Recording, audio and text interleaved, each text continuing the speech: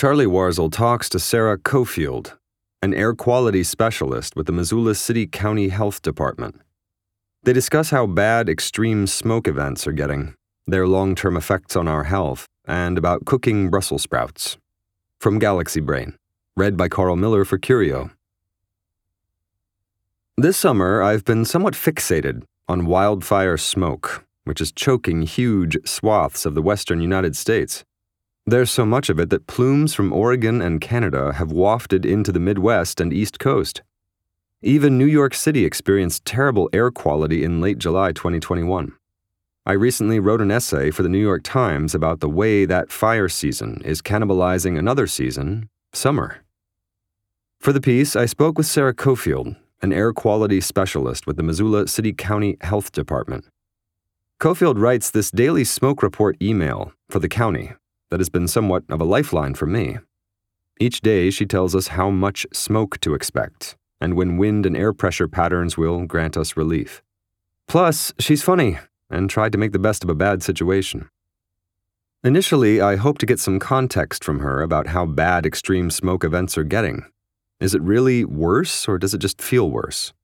But the conversation went everywhere, and I learned a ton about ventilation, long-term smoke effects on health, and about, cooking Brussels sprouts. We talked a lot about Montana, but don't let the local focus dissuade you. If you live in a place where wildfire smoke is becoming common in the summers, there is a great deal of actionable information here. Much of it was new to me. I'm new to the West, but Sarah is a native Montanan whose job is to pay attention to air quality issues. She's got some perspective on the wildfire and smoke crisis we're seeing. It feels to me like things are getting worse, but are they? I asked Sarah how she thinks we should contextualize what we're seeing in the western U.S. She replied, "So, one of the things people in my line of work are running up against is that extreme smoke events, while a couple decades old, are still relatively new. 2011 was my first wildfire smoke year doing this job, but I've been tuned into it forever. Growing up, my father was the air quality meteorologist for the state of Montana. I grew up in this world. When I was little, we'd have days where we'd need to stay inside because my dad would put out an air quality alert for smoke, but it was very rare. 2000 was when the wildfire smoke season kicked into gear here. My college roommate called it the smiting of Montana. It was a big year for the state to learn about the smoke and how to message. So far, the bad years have been in 2000 and 2003, which was bad. In 2007, we had a long fire season. Not awful, but long. In 2012, the fires didn't start until August, but we had smoke into October. In 2015, there was a high-pressure event in June, and we had terrible smoke for a week. Then 2017 hit and blew everything we'd seen out of the water. It was the worst smoke event Missoula County had seen, and we were completely unprepared for it. I think a lot of us thought it was not something we would ever see again, but of course we know there's actually no reason we won't see it again and again. There's just a ton of wilderness that surrounds our community. To me, it sounds like things are getting worse. I say that to Sarah and ask her whether she thinks states like Montana are prepared for what's to come. A big hurdle is that there's no funding source from the government for trying to address wildfire smoke, she replies. We have to apply for dedicated grants. There's no dedicated funding source. When we had the 2017 smoke event and things were quite bad, I couldn't get money to do anything. In a place like Montana, FEMA is not going to come in to save the day. I was at an after-disaster workshop for Montana State Emergency Management after 2017, and it was clear that Montana didn't hit certain indicators for FEMA disaster intervention. I quickly follow up by asking Sarah what these indicators for disaster are, to which she replies, "They didn't say what those indicators are. My guess is population, but that's all it is, a guess." But that was the worst wildfire smoke event we'd ever seen. But there were other big national disasters at the time, like when Seeley Lake, a town of 1,200 people, is experiencing a smoke event. You compare that to Hurricane Harvey hitting a city like Houston. Proportionally, it is hard to send resources to small areas. That means we have to be locally prepared and able to cope with smoke events. Now we can apply for FEMA grants. We've applied, but didn't get it. But I don't want to throw all the feds under the bus. There are amazing people at the EPA who we work with who've been great. Upon hearing that, I tell Sarah how incredibly frustrating that sounds. It's frustrating, yes, she agrees. But what's especially frustrating is that there are no guaranteed protections anywhere, especially during smoke events. There's no indoor air quality standard in America. There's nothing to say your indoor air has to be clean. Employers, schools aren't required to guarantee certain indoor air quality. But the technology does exist to achieve high levels of air quality. We aren't trying to invent something that's new. But because terrible smoke events are relatively new in the grand scheme of things, we're way behind on community-level protections. There are some silver linings. In February 2021, the American Society of Heating, Refrigerating, and Air Conditioning Engineers released HVAC standards and guidance for schools and a planning framework for smoke events in commercial buildings. There's a movement to help get cleaner indoor air, and that's exciting. I have some hope we can make lots of progress on that front. But we aren't there yet, or in time for this devastating wildfire smoke year. I feel like 2020's summer fires in Oregon and the Pacific Northwest were so bad that it was a wake-up call for people who didn't quite understand what was happening in this part of the country. And in 2021, it's so bad, and so early. Living here, I've been radicalized by these fires. I see it as such a threat. Interestingly, Sarah seems somewhat optimistic we're moving in the right direction. Does she think this year is increasing awareness? Extreme smoke events are going to plague Mountain Valley communities, she replies. This is where you see the worst smoke. At night, it rolls downhill into valley and it can't go anywhere, and people are chewing it all night. The issue is that little rural mountain communities don't garner a lot of media attention, or any attention at all. Now, I should note that most of the time, these communities enjoy the lack of attention. But when you have terrible smoke events, they don't really get looked at by the outside as a public health emergency, and they are. I mentioned to Sarah how an ongoing study at the University of Montana is analyzing the long-term effects of smoke on residents in Seeley Lake, a small Montana town that measured 50 days of unhealthy air quality during 2017's Rice Ridge fire, and how the results so far are not looking any good. Obviously, it is not great for anyone to live in a cloud of wildfire smoke for an extended period of time, but how do we know just how bad it is? I asked her. It's a hard area to study because you need big longitudinal studies, and those take time, she explains. Nobody has done these big studies before. What the Seeley Lake study is doing is taking a resident's lung function and comparing it to what lung function should be. That specific research group had grant money to get some before fire season data, and the idea is that they will keep coming back and visiting the residents to test. But it's so hard to do a study this early into a natural phenomenon. There's a study out of California that looked at rhesus macaque monkeys that were in cages during a 2008 smoke event. Some of the infant primates happened to be outside, and researchers followed them the next 10 years or so and found some disturbing effects from the exposure. Stiffened lungs, altered immune systems, and some passed these problems on to their offspring. Data with young children seems particularly troubling. Studies looking at hospitalizations and ER admissions following smoke events shows that children between ages 0 and 4 had the largest amount of asthma admissions compared to other age groups. It's all bad news. Every new study about wildfire health effects it's bad. And if you're like us right now, sitting around and breathing the smoke in, you read a study like that and say, yep, checks out. Going back to air quality, it seems like there's some COVID overlap. There's been some real focus, especially in indoor public spaces, with upgrading ventilation and HVAC systems to filter for the virus. I wonder if Sarah thinks this will help with wildfire smoke. She replied, "One weird silver lining of COVID is the HVAC upgrades, but again, it's all new. Locally, at least, not a whole lot of HVAC people have had training on what to do with wildfire smoke. Not very many places with wildfire smoke have sturdy plans in place to protect indoor occupants. An engineer from our department went around to inspect a lot of HVAC systems, and it wasn't great. For a lot of people, HVAC systems are out of sight, out of mind. There's a fair bit of deferred maintenance, and that's a problem if air quality outside is bad." "What did the inspector see?" I followed up. HVAC dampers were broken into the open position, meaning there was no way to stop smoke from coming inside these buildings, she explains. In others, you see so many bad filters, old filters or small ones. A thing about really good HVAC filters is that they are more expensive and not required to install.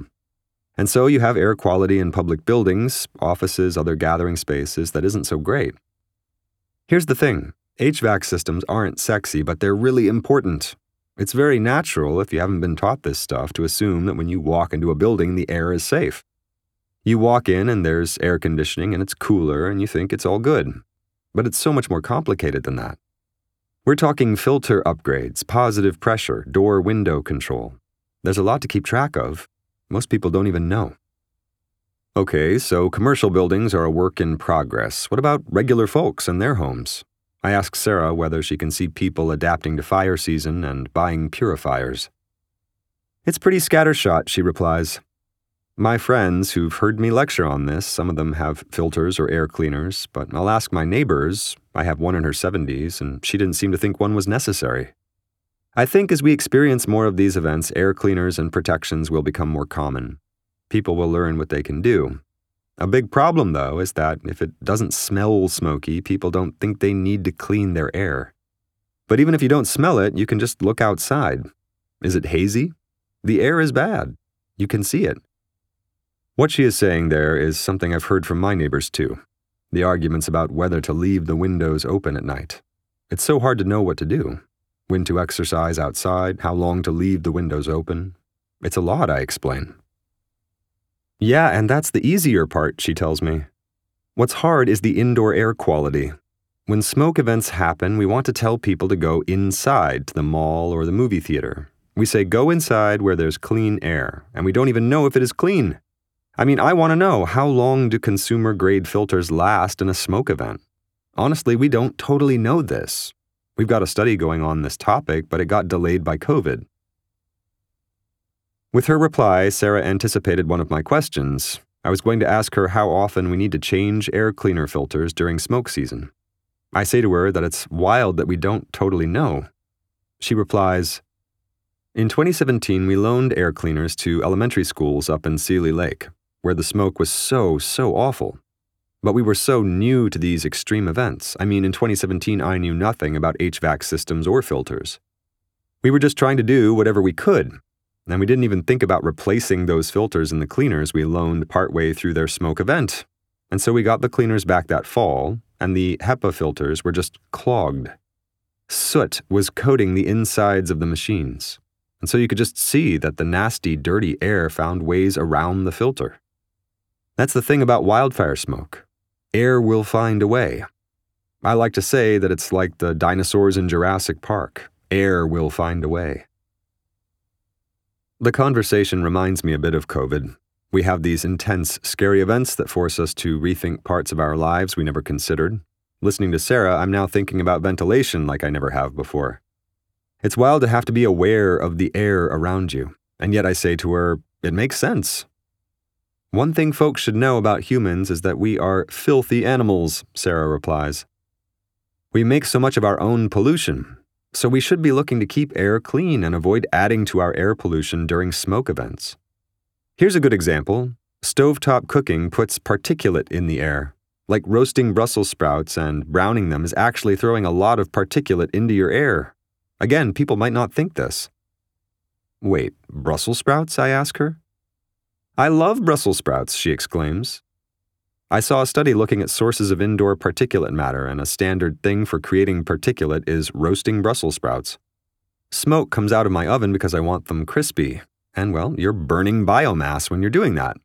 But honestly, it's fine when you're not in an extreme smoke event, because you just open your windows and the outdoor air helps. Moving on in our conversation, I explained to Sarah how I'm still hung up on her anecdote about 2017. And how experts were still kind of flying by the seat of their pants.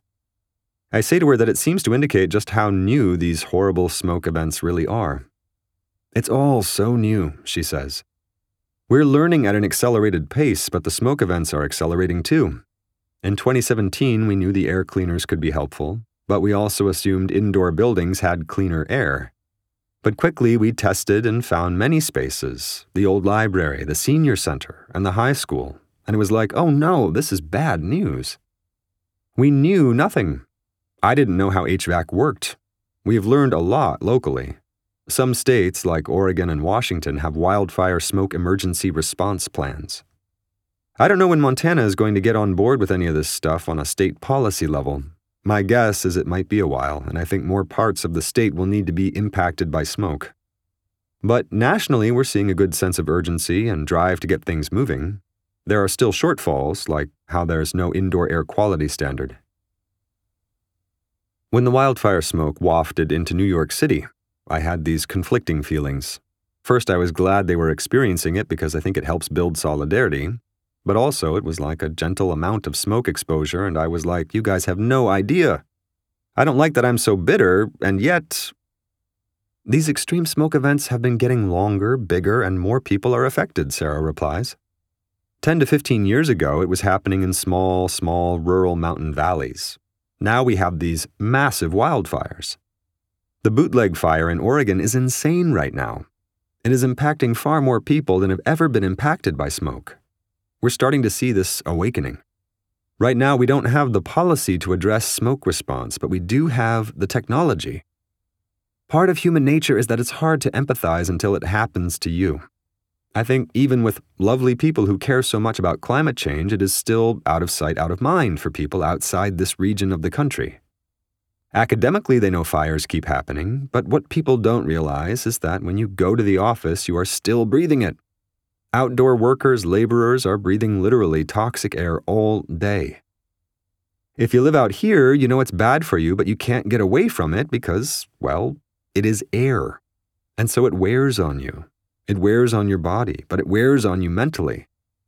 Because of my job, I know the indoor air quality is not much better than the outdoor air quality, and I'm sitting in it all day. And then there's the duration. The smoke and fires here started July 8th, 2021. And fire season lasts until it snows. In 2017, when it was so bad, we got lucky that it snowed in September. Think about that. We're waiting for snow to put this out. It's not great. It's not something I'm excited about. I'm a smoke nerd, so this is my Super Bowl. I spend all year thinking about this stuff, and so it's my time and I love my job. But emotionally, I'm already worn down, and it's 12 days into this fire season. Oh Lord, 12 days. Honestly, it feels like we've been at this for months, I say to Sarah, to which she agrees and says, it feels like it must be mid-August. It's tough. In this area and in much of the West, lack of air conditioning is a problem. It means we have to let smoke inside because the smoke is bad, but the heat will kill you first. Before our interview is over, I ask her whether she is optimistic that we'll all become savvier about extreme smoke events. By that I mean that states, individuals, the federal government will all wake up to it and address the parts we can, like ventilation. There's definitely momentum, Sarah says. We'll get there. The thing we need to address is that this is driven by climate change. The wildfire smoke discussion has to be about why we are where we are. This is a disaster of our own making. The impact of climate change is here. Wildfires last months longer than they used to. The forest is not in great shape.